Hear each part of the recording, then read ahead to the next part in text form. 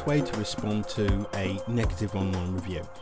No matter how you choose to run your business, it's inevitable that at some point or another, you'll face the tough decision of getting a negative online review.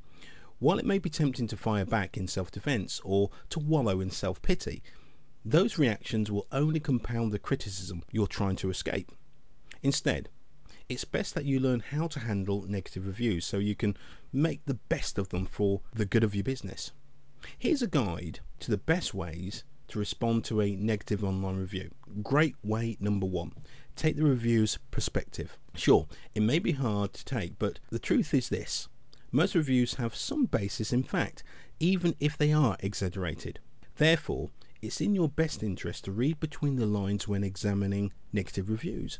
It could be a great opportunity for you to improve your business. Plus, taking some time to consider the other person's perspective is also a great way to step back and breathe some before formulating a response.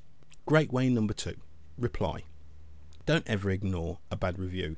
Take the time to provide a thoughtful response.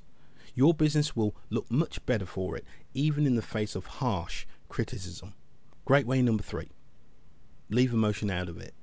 Skip on the defense, self-justifying or offensive remarks, and maintain a calm, friendly and business-like tone when you reply to a negative review. Remember that other potential customers will read your response, and behave yourself in a manner you can be proud of down the line, a manner that speaks for your business in a positive way. Great way number 4. Sympathize.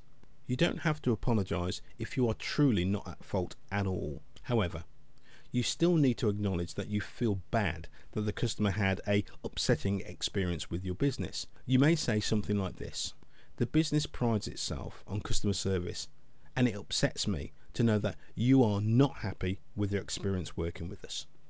Great way number 5. Provide a solution. It's a great idea to offer the reviewer a coupon and ask for a chance to redeem yourself, or your business reputation, that is.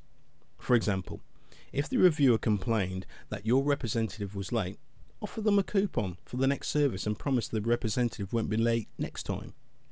Great way number 5. False reviews.